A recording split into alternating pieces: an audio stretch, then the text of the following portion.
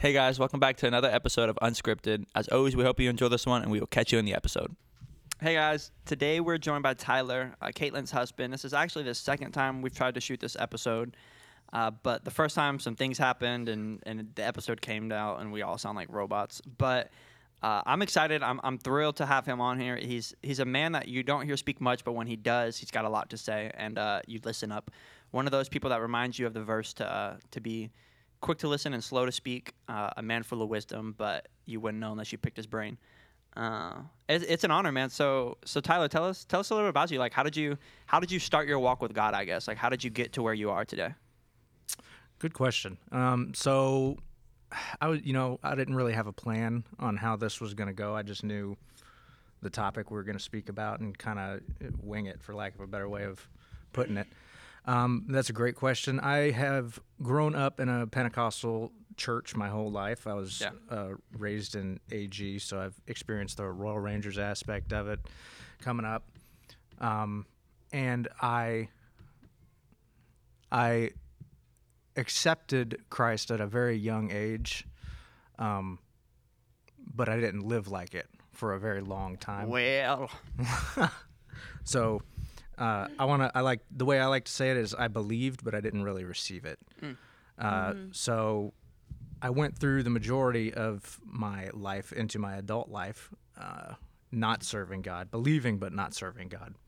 And then I joined the military out of high school.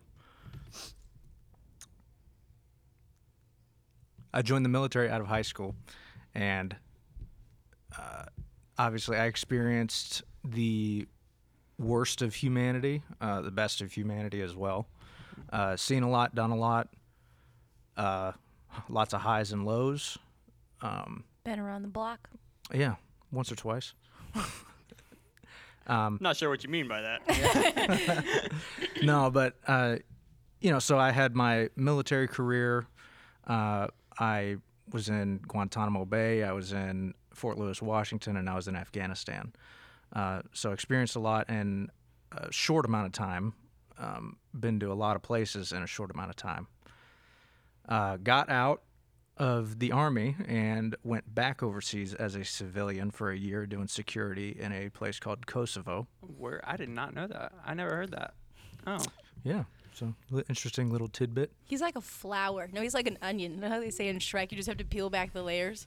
Oh, I learn things about him all the time. I'm like, you've never told me that. Like, never have you said that. Yeah, I've never once heard that at all. I know that he's been these places. Never knew the timeline till just now. Nice. Yeah. I've been married to this man for 7 months. Known you almost Better 2 get it right. years. I know. I need to write it down. So after, where was you said? Costa what? Kosovo. Costa Rica would have been nice, but that's not it. That's not it. So after that, where'd you go from there? I left Kosovo in February of, I'm trying to get my dates right, February of 2015, and I started my current job right now in June of that same year. So, I've been at my current job since then. Yeah. And that you are don't hold on. You are a security guard, or not a parole officer, a security guard for a prison? I'm a correctional officer, oh, yes. Correct. I thought a correctional officer was like a parole officer. He's like security for prisoners. I mean, that's a good way of explaining it, but probably a little offensive at the same time. Oh, sorry. It's all right, I forgive you. Correctional officer. Yes. Wait, is that like an offensive thing to call somebody a correctional officer? Like I think a security guard, when you speak about someone who's been in law enforcement since they were 18 years old, probably a little offensive, but you wouldn't know that. Most of them take offense to the specifically guard. Yeah. But I don't care. No. Wait, so what is it about guard that is like offensive? Like a security guard is someone who works at a mall. Cop. Yeah. Oh, okay. He's Makes not sense. Paul Blart. Makes sense. Paul Blart. Makes sense. Okay, now I can see how that could be The dude offensive. went to war, you know what I mean? The dude, he is war. He went to war, and now he works with the... He is war. He is war. In a world. And you see like Tyler walk up, explosions behind him. Man is war. And Anyways, now he sorry. deals with the scum of the earth every day. Literally. Well, God bless you. Wow. I mean, That's a good one. am I right or am I right? Every day. It's like, you just want to dive in. All right. All right. Yeah. Right into it. I think one of my biggest questions is that I like to see from other people's perspectives. Like me and Jeremy were just talking at the Dream Center about looking from like the average churchgoer's perspective, you know, because we're here like on staff, on interns, so we see a lot of behind the scenes. But I like to see others' perspective. So in that context, I'm always curious on how Sunday service affects somebody who's been in the military. Like we were just talking about that gentleman with PTSD. When you've been in a lot of situations that are high tense, that are like war, really, and then you come into a place that I guess you could say like reminds you of certain things by sounds or by lights or by all that stuff. Like how does that affect your Sunday experience? Well, Kateyln, I think, could really attest to this too, just because she sees it as I don't want to, for lack of a better word, an outsider. She's not an outsider. She's my wife, obviously. Yeah. But as someone on the outside looking in and seeing me experience things, I think she can speak to it pretty good. I think she would call me very jumpy. Mm-hmm. But other than that, I don't think it affects my Sunday experience that much because I'm not focused on all those things. You know, I'm focused on the music. I'm focused on the word. I would say you don't like. There are some people who, like we were talking about that guy. He can't handle the lights or it being dark. And it's different for everyone. Right, the loud noises. For Tyler, it's like.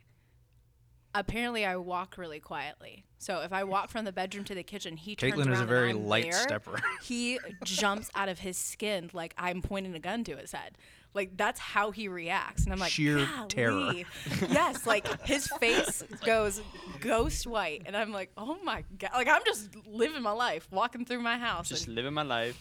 He jumps like nobody's business. Like, I think it's just because that's the unexpected, but right. You know, the classic just loud noises, like unexpected fireworks and things like that. But I still enjoy 4th of July and all that. So yeah, I'm not one of those guys that puts up a sign. It's like, please don't fire fireworks. So what? Not like that. I guess like as we get into the conversation, like what are the ignorant things? Like what are the stereotypes about PTSD that are just so uncommon? Like that are just not true? Because one thing I don't want to do is ask ignorant questions. Like I don't want to ask questions that are just blatantly disrespectful and not know that they're disrespectful. So like what are the stereotypes? Any question is disrespectful. I don't think so. No, because well, first off, it's a real broad question only because my experience could be completely different from somebody else's. Right. And everyone experiences post-traumatic stress in a different way.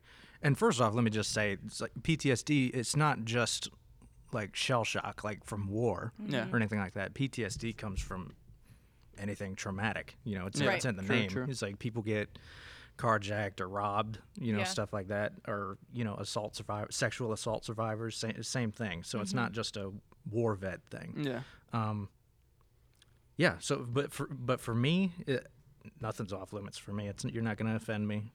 I mean, I'm willing to answer most questions. Yeah. Well, I'm not going to say the question. I did look him dead in the face and ask him a question, and he just kind of laughed at like my boldness to ask him this question. And he answered it. I mean, maybe not in grave detail, and that's fine because like he says, I am an outsider in the sense of he has people he could talk to who have gone through the same thing and may have been there with him. And I'm a bystander in the fact that I watch the after effect of what he's gone through. I don't know what he's been through. Yeah. I can only sympathize. I can't empathize because I have no idea what he has faced and faces. I mean, just even at work, you know what I mean? With his arm right now, that's not a normal job that people go through.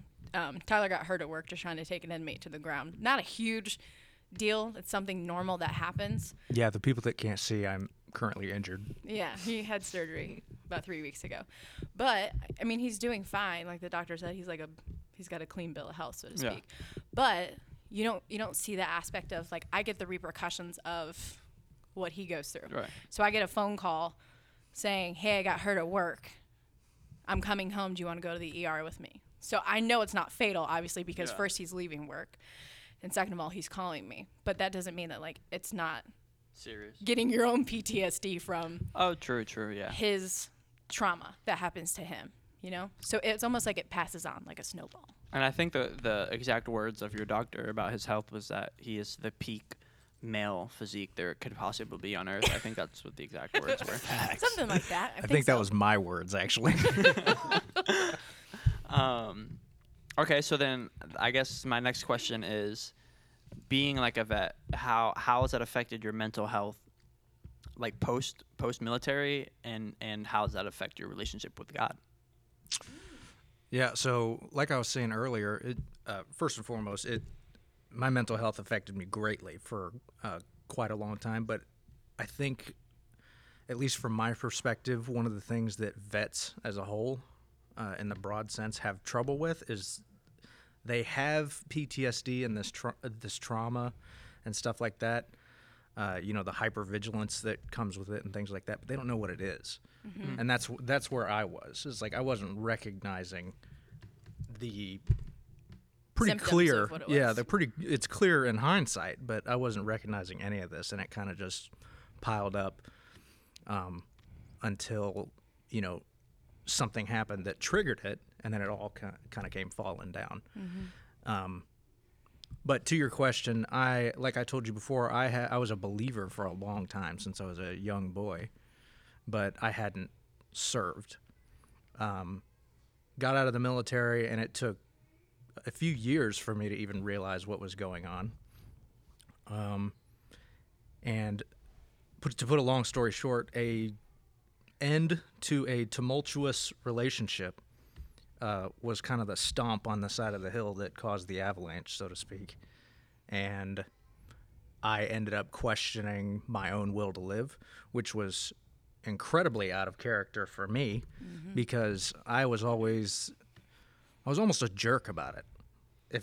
For lack of a better way of putting it, Yeah. I was real cavalier about the whole idea of suicide. And it's like, you're a coward. It's like, that's the cheap way out, and most people don't even realize that. I feel like most people who have suicidal ideation, they don't really want to die. They just want to make whatever's going on stop. Right. And that's End the to what's only going on. out Right. that they see. It's like, and that's where I was when Right. all this stuff happened and it kind of came crashing down. It's like, I didn't want to die. I just felt so absent. Yeah. Yeah. And like, I had never felt further from God and closer to being, for lack of a better way of putting it, closer to being an atheist than I was then. Because I'm like, I find myself sitting there like, dude, if you're real, I need you to show up, like, now, you know? And long story short, I ended up I had my mother take me to the psych ward, basically, offered by the VA up in Gainesville. And I spent the weekend there on a 72-hour hold. And that was kind of where, not to be corny or cliche, it's like that's kind of where I had a confrontation, so to speak, with God, and started questioning my own creator, not in a prideful sense, but just, it's like, dude, explain this. Like, what's happening? Did you feel like you were asking God, like, where are you? Or do you feel like you were asking God, like, why me? I think it's both. Definitely, where are you? Because it hadn't set in yet that it's like I was a believer, but I hadn't received, like I said earlier, and I wasn't serving God by any means. Like, Right. I was not. It was all lip service. I Right. believed in, with all my heart, but my actions would never show it. You would have never guessed it. Right. So yeah, I basically had a confrontation with God in those hospital rooms, and it was kind of like we listened to a preacher the other day, as a matter of fact, who said it best, and it seemed to me like I was hearing, it's like, look, man, there can be no revival in the church or in your individual life. There can be no revival without repentance. Mm-hmm. And you've been doing things your way For a this long whole time, time. and this is what it took to show you Right. that your way don't work. So, Right. I mean, you need to give it up, man. As far as you need to give it to me, because you can't handle this by yourself, and you've been trying to do this by yourself this whole time. Right. And it's crazy. God didn't build you to handle that alone. Right.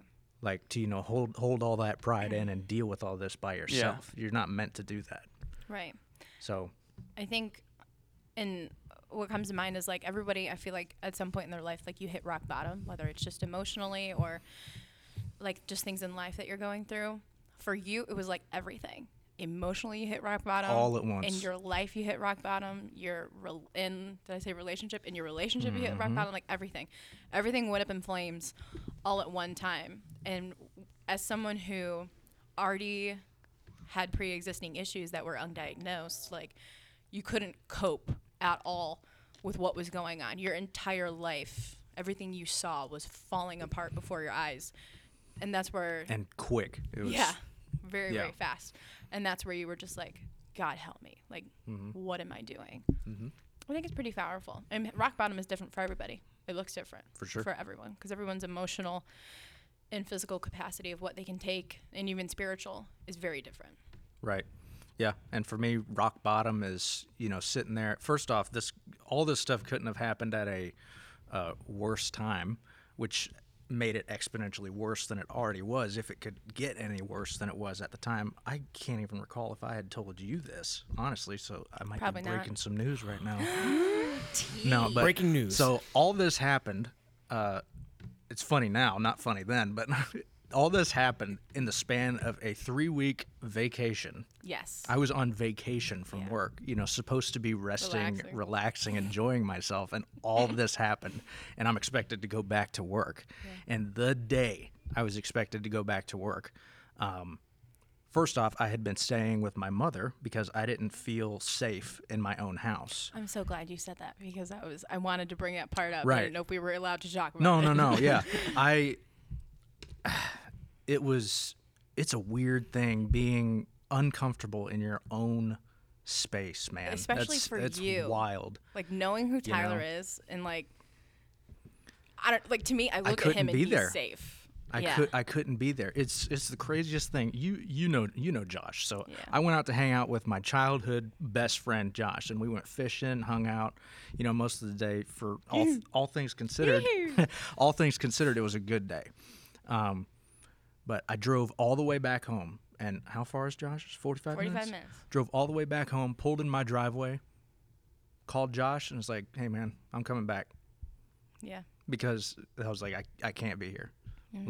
And it was that bad. Drove all the way back and spent, I don't know, however long. And then ended up saying I need to just go stay with Mom because I just can't be there.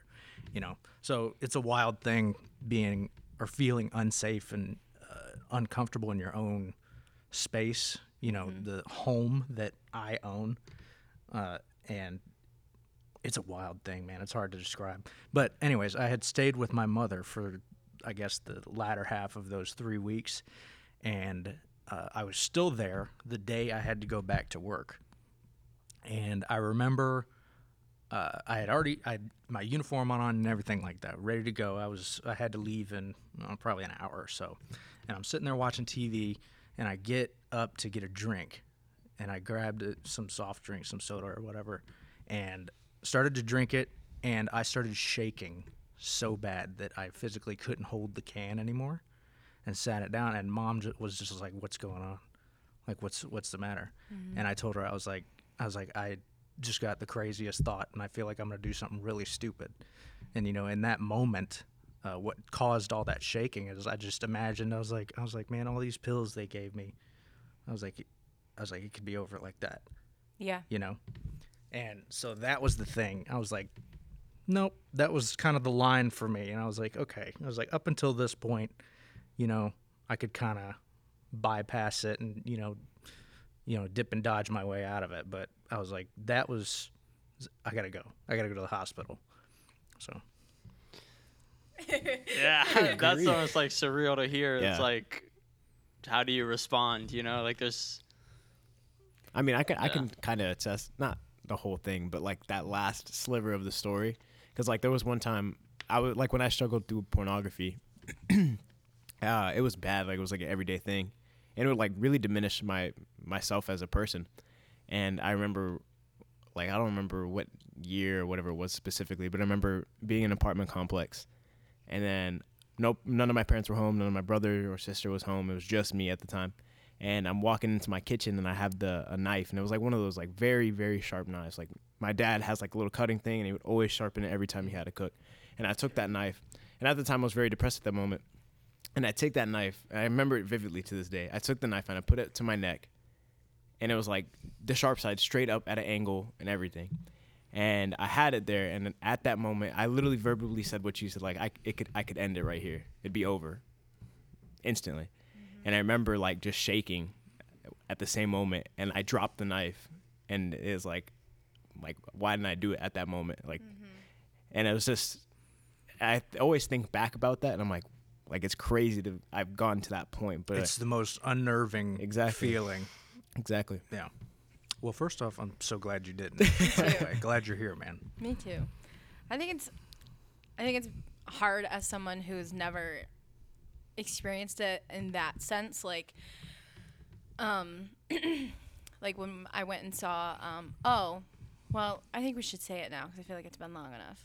Tyler and I are both. Well, I am expecting a child. Oh, they know that as of last episode. Oh, okay, cool. Yeah. All right, so I'm having a baby, and we had COVID and pneumonia, and Tyler tore his arm and all kinds of things the month of September. And for lack of a better way of putting it, oh my tore God. my arm. Tore his arm. We had so much going on, and I had basically, I think I was on my like 10 or 11th day of no food, little to no water, very dehydrated. And violently ill. Just violently ill from pneumonia, and it was terrible. And just kind of waking Tyler up at like 2:30 in the morning, just full of tears because I just could not stop vomiting. And when you're that sick, you're just so desperate for things to stop. That's probably the only thing that I can relate. I just said to myself, I just don't want to live anymore. If this is what it's going to be like for how much longer, I just don't want to live anymore. And when I went and saw my midwife, she said, COVID can cause depression and this and that. And I said, yeah, well. I had that. I was like, depressed? Was I going to take my life? No. Did the thought of, man, I just need this to end, run through my mind? Absolutely. When you're desperate enough, yeah. I was so sick. I mean, there was just no relief. There was nothing he could do. There was nothing I could do. I could barely shower. It was terrible. It was the worst thing I've ever had. I even told my sister today, I was like, I would never wish that on my worst enemy. And I was just sick. Like, I wasn't going through something emotional. I wasn't going through anything physical. I was sick. Didn't your mom say that you didn't eat for like 10 days or I drink? didn't eat anything. I ate. I didn't keep anything down for 14 days. God. I did not stop vomiting for 16 days, and I lost 18 pounds. While in my first trimester of pregnancy. That's 2 emergency room visits thrown in there. For did they give you fluids the second time? No. Okay, fluid. So one of the times was for fluids. 2 bags of IVs. Yep, 2 bags of IVs that we spent 10 hours trying to get in the emergency room. Yeah, shout out to that hospital. We're not mad about that at all. And yeah, you weren't even keeping like Pedialyte down, which is. I wasn't keeping wild. anything down. I mean, Gatorade on steroids. That's yeah, like goated, Pedialyte, Gatorade, Body Armor, water, nothing would stay down. Body Armor? That's because you didn't have the armor. I know. I'd let my flesh win. What's funny though is every time when I always hear the term rock bottom, I always think of SpongeBob. Me too. Hey. But I mean it in like there's the one episode where SpongeBob literally hits goes to rock bottom, literally, and he has no way of coming back up. And he gets so tired of it that every time there was one specific scene is when he's at the bus stop. He takes a step forward to grab the chocolate from the machine, and the bus goes. And then he does again, the bus goes. And it reminds me of that because it's like every time when we're on rock bottom, when an opportunity arises, it always seems like it's not the one we need. But when that perfect one, when the guy comes with the balloon and allows you to lift up from rock bottom to reach the peak of what you need to be, it's perfect. Preach it, Bob. Preach it. So it's like I always think of that scene of SpongeBob. Because the funniest part I always hear is like he's like, go, go. Every time when he's spitting on his tongue, it's the funniest thing. Doesn't he have like a glove? He gets a glove balloon. Yeah, and then he floats back up. Yeah. That's the best story. Am I weird or when you think of rock bottom, you don't think of a professional wrestler body slamming somebody? No, not me. No. Nope. Just nope, not at all. Not at all. I think that might show our generation, though. It might. I'm thinking Dwayne Johnson, like The Rock. Oh, there you go. That's good, but I think we weren't alive for that. Right, probably not. Or at least just too young. No, yeah, I was too young for Dwayne. Dwayne was Yeah. out of the WWE. Dwayne, you Just want like for a first name? Yeah, Dwayne. me and him we Just go way Dwayne. back. Just for reference, Tyler's will be 31 at the end of this month, and the youngest in here is 19. So there's a major Age age gap. gap. Yeah. There's 6 And years. I forget it a lot. There's 6 years between him and I, but when he was giving dates earlier and he was like, oh, in 2015, it just made me laugh because he's out of the military at that point. But I had just graduated high school. the Like year I'm in before. boot camp, like in 2009. What did you say? I was like 12 or 13. when That's you're wild. in boot camp, like going. And Right. when you're in Afghanistan, I'm pretty sure I was still in high school, which is crazy. That's crazy, look. Because we're 6 years apart. I just turned 25, but he'll be 31. Mm-hmm. That's wild. Good. The timeline it makes us. He's very uncomfortable. Look at it. Yes, but it's funny. It is funny. I'm like, oh, I was a child. And he's like, oh my God. It's like, why do you have to say things like that? Because it's so funny. It's hilarious. Anyways. So, I guess gearing into like the next thing, a little less. How do you say? Serious. Serious. Yeah, a little less serious. Man, I have so many serious questions. A little less serious. Ask him. Whoa, They're good. it'd be a whole thing. Okay. I gotta call the supervisor. It'd just be a whole thing. And then, sorry, I'm brain farting. I just got hit with like the biggest wave of sleep. Why'd you do that? I don't know. I ate food. I didn't have Oh, coffee yeah. today, and I'm usually like Me 2 cups neither. of I coffee. knew it was a mistake. Knew it was a mistake coming here. You get, I'm- no. I'm Keegan eating. Oh. That's what I was gonna say. Oh, I hit the table. That's what I was gonna say. What have you done?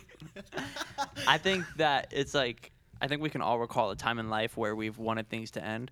I think I've had moments like before I was saved of like suicidal thoughts and like suicide letters. Like I remember writing letters, but I never had a moment of like Jeremy Like literally action? Yeah, like action. Oh, there was one time I was holding it was like a pocket knife, but I wasn't thinking about killing myself. I was thinking more about cutting myself, Mm-hmm. which they're not the same, but they lead to Right. that. Yeah. But I didn't. But I think it is interesting to see like how the severity of different situations can cause the same result. So like, as much as I understand the battle of pornography very well, because it's something that I've fought for years, and it still leads to that like self-deprivation type like want to kill yourself thing. But I wouldn't take my battle with pornography and like put it on the same level as military. Like, because although it does cause trauma and like although it does cause a lot of things and there are demonic things at play, like the amount of stress and emotions that a man in military goes through and then post-military, like I wouldn't even relate it. But I find it interesting that we find ourselves in the same situation. Yours a little more severe, honestly. Just it was surreal to listen to, but I don't know. I just find it interesting that somehow we end up in the same situation, and then somehow we end up in the same good situation with the Lord of Lords and the King of Kings.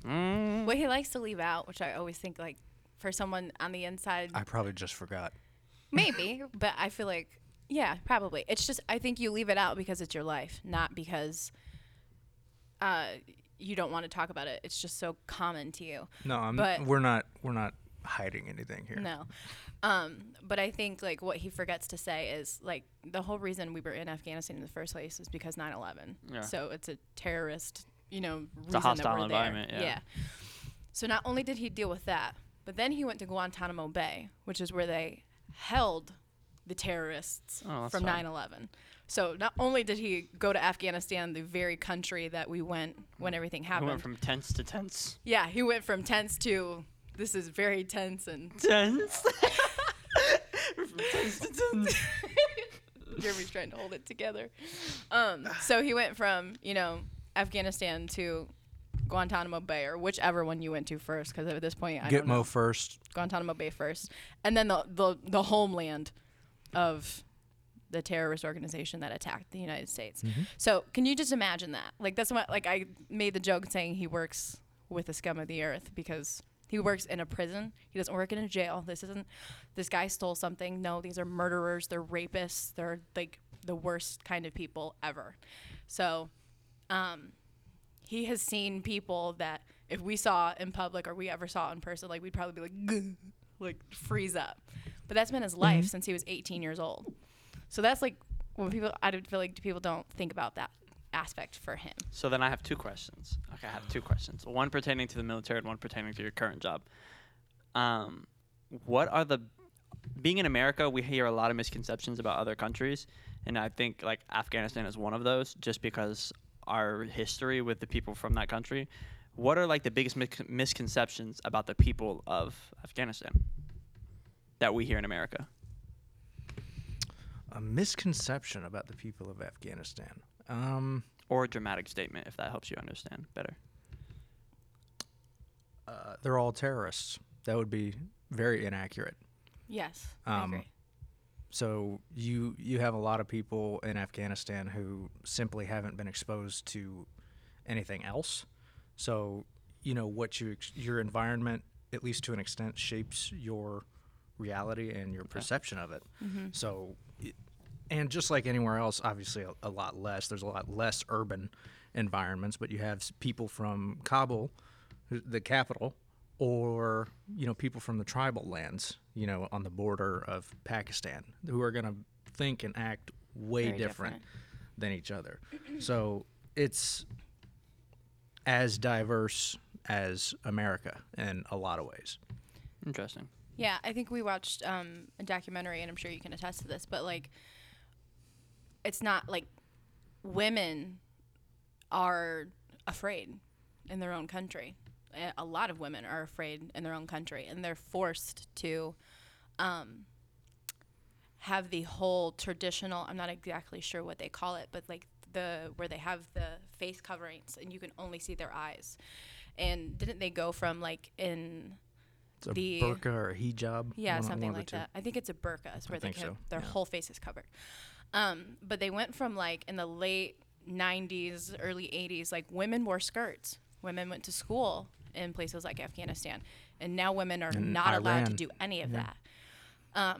So I think they had there's a generation who had a taste of normalcy, well, what we would say as Americans is normalcy, and now there's a whole generation of people that will never know that because of what is going on. Yeah, and I think the misconception there is like, up until I saw, honestly, this year, like videos and like stuff like that of Afghanistan in the 70s, the 60s, the 50s, the 80s, and it didn't even look like what we would think Afghanistan looks like today. What you think about Middle East was not what the Middle East was at that time. Yeah, it's crazy because like it wasn't that long ago either. Mm-mm. And then, my question is, and I'm like, in movies, every single movie you see about military in Afghanistan, it's like this. They walk into it's in every movie. They walk into a town, and everybody from the windows is staring down, and it gets real ominous. And then they walk into, I don't know, a hallway, and people run everywhere. And then everybody's working for the terrorist organization, and everybody's an affiliate, and everybody's like has this mass plan to take down these people. That's not true, is it? Not the latter part, but you do get a lot of looks because, one, most of them are white. Two, the rest of them are something else that is not their color. So Yeah. it's a very odd thing to see, people walking through your town, so to speak, Military with, up, tanks and- M4s and, I was about to say rolling armor and all this other stuff. It's Right. it's kind of odd. It's going to draw some eyeballs. Right. So True. But is the dramatic part of we bust into houses, maybe not necessarily as Americans, sometimes Yeah. they do. Yeah. I mean, definitely. Well, I'm sure the war parts of it are true, but I just feel like it creates. That's why I asked a question about misconceptions, because I feel like it just creates this thing where it's like everybody in Afghanistan is out to kill our military, and it's just like you said, it's just not true. No, that's definitely not true. You have factions and extremist organizations just like anywhere else, and the people that we were fighting in Afghanistan at first were the Taliban, and the whole reason we went over there was because the Taliban was harboring Al-Qaeda, and Al-Qaeda was the ones who committed 9/11, and they were given an opportunity to make a very quick choice and basically turn over Osama bin Laden and all of Al-Qaeda affiliates that they knew were in their country, and they refused. So that's what happened with that. That's why we invaded Afghanistan, in order to dethrone the Taliban government that is now back, and that's what I was saying with about that kick out Right. Al-Qaeda and find Osama bin Laden. Right, and that's what I was saying about now there will be a generation of children who grow up under, what do they call it, Sharia law? Taliban is Sharia law relates to Islamic law. Okay. But so just like, we have our religious laws, being the 10 Commandments or whatever else you want to talk about in the Bible, they have theirs based on their holy book, the Quran.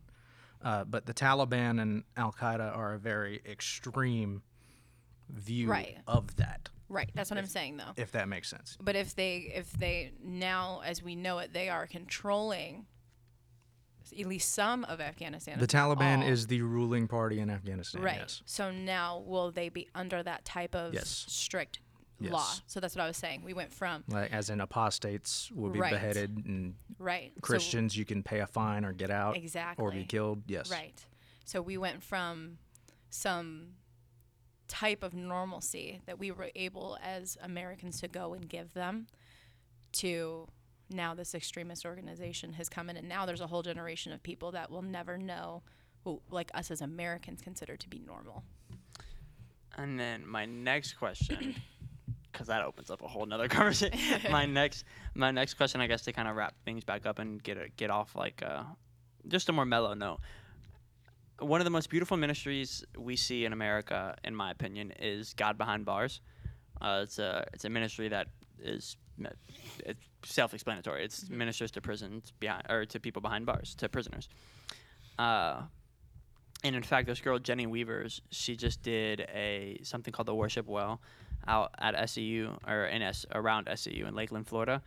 And she is what you call she had jailhouse religion, is what you call she met God in jail, but she met God in jail, and not just met God in jail. She met God in jail, started a ministry in jail, led outside of jail. Now she's this woman is a woman of the Lord, trained in deliverance.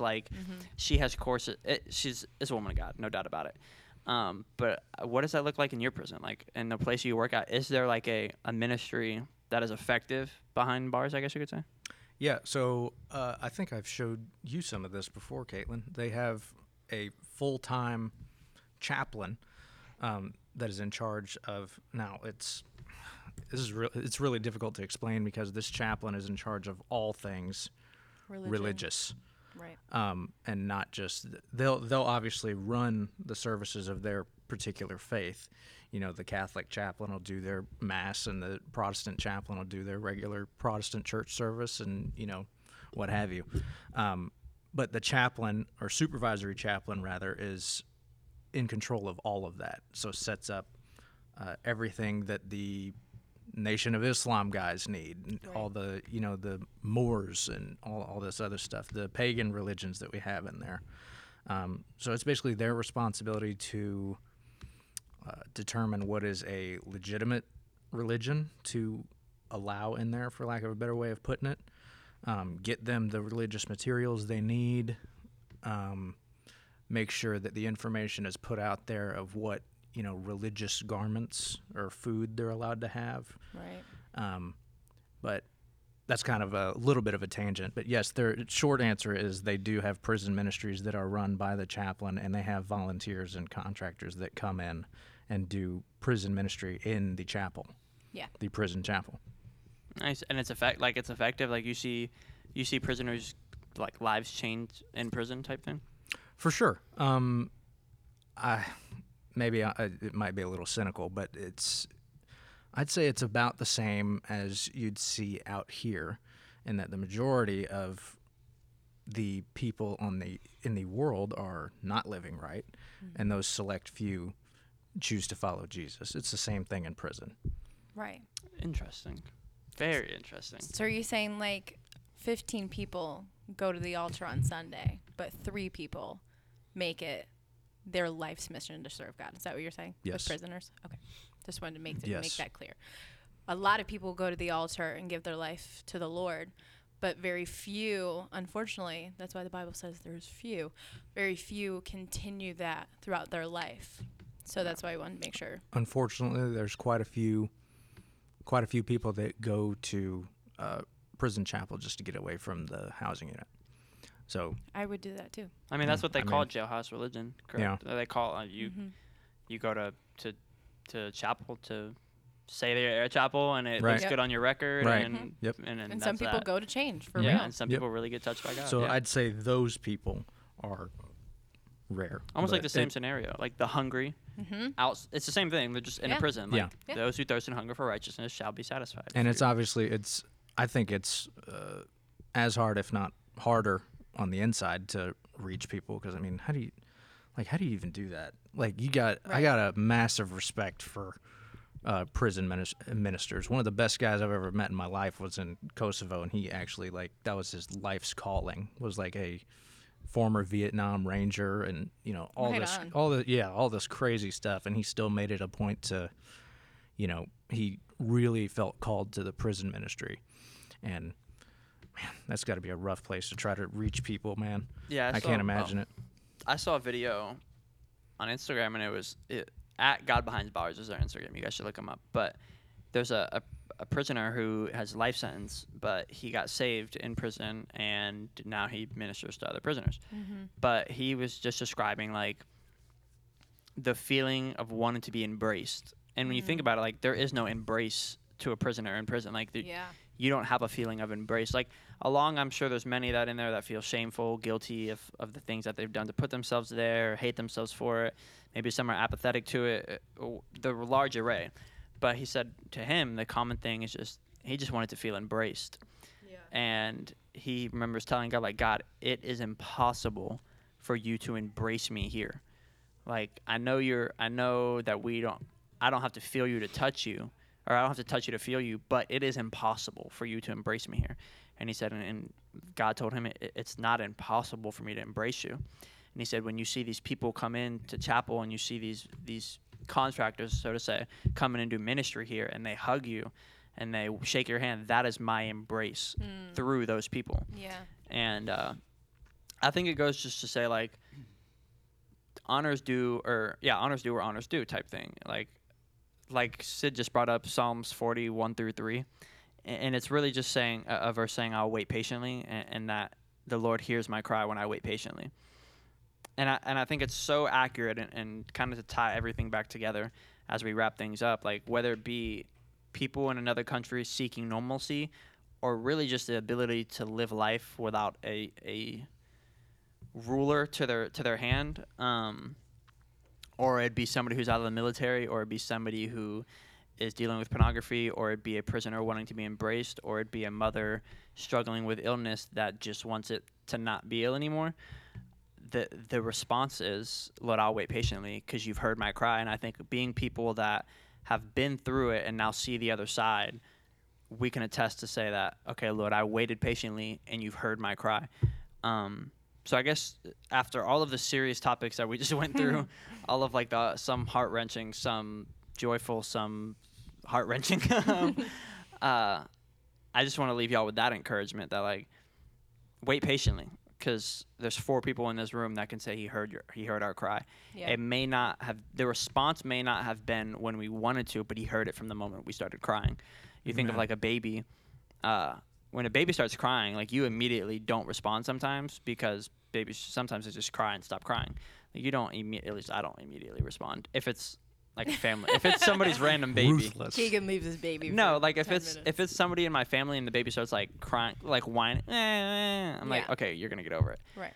But I heard the cry, like, from the minute it started crying. Yeah. It just depends when my response is gonna be. So the Lord hears our cry from the moment we start crying, Mm-hmm. but He will respond right at the perfect time, whether it be in a psych ward, whether it be in a kitchen floor, whether it be in a bed at 2:30 in the morning, whether it be in a got a burp. Whether it be at a table doing a podcast. But yeah, I think that God kind of put this on my heart in the beginning. I think we should just take a second, really just honor Tyler, and thank you for what you've done, not just for the country, but for the world, because I think that when you're dealing with other countries for the military, you're not just benefiting our country, but others. So really, man, it isn't more than, even though you're a friend, it's more than an honor to have you speak about things that many people don't speak about on our podcast. I think this is one of my favorite episodes so far, actually. But yeah, and if we just take a moment to pray for, I guess, vets all around the country, all around the world, because there's vets in other countries too. Yeah. Yeah. I'll let you lead it out, Tyler, if you feel comfortable. You with prayer? Yeah. Yeah, for sure. For the people fighting in the world. All around. All around the world. Sure. Dear Heavenly Father, we come before you today. Thank you for the fellowship and allowing us to participate in this ministry of a podcast. Tonight, we'd like to lift up all the veterans across the world fighting for our freedom, Lord, putting their lives on the line. We ask you to do as your word says, Lord, and be close to the brokenhearted and save those who are crushed in spirit today, Lord. Let them know that you are close and that you are only a cry away, and that you will answer their cry. And we ask you to pull at the heart of people who have not accepted your grace yet, Lord Jesus, and just let them know that they're loved. Let them know that they're not alone in this world, and that there is somebody out there that died for them and cares for them. In Jesus' name, amen. Amen. And blessed baby, amen. And bless the baby. Well, listen, man, we are excited. We are thrilled. All those fancy adjectives that we like to use. We're just happy that you guys listen. We're happy that you guys tune in. We pay attention, trust. We pay attention to the viewership. We pay attention to who's watching, who's listening, when, where, whether it be in Brazil or whether it be in America. We're just glad that you guys tune in. And just stay tuned because we plan to amp things up. But as always, man, we love you guys. God bless you, and we're out. Bye. One thing. Can I say one thing? Really back Yeah. in. You mind? Sorry about that? Yeah. Yeah. I'm good? Yeah. Yeah. All right. Hey, so I think it's important for us as Christians to bridge the gap. And I just want to say that those people in these Islamic-dominated countries and in prison, just because they're in prison or they're Muslim, you don't get to forget them. That's right. Well, They haven't been exposed to the love of Jesus, and it's your job to do that. So we Absolutely. need to bridge the gap to those Islamic empires and any of those strongholds of evil across the world. yeah. And that's all I Right. got. Amen. Right on. He's already a better person than we are. Well, this time for real. Listen, we love you guys. As always, man, we love you. God bless you, and we're out. Peace. Later.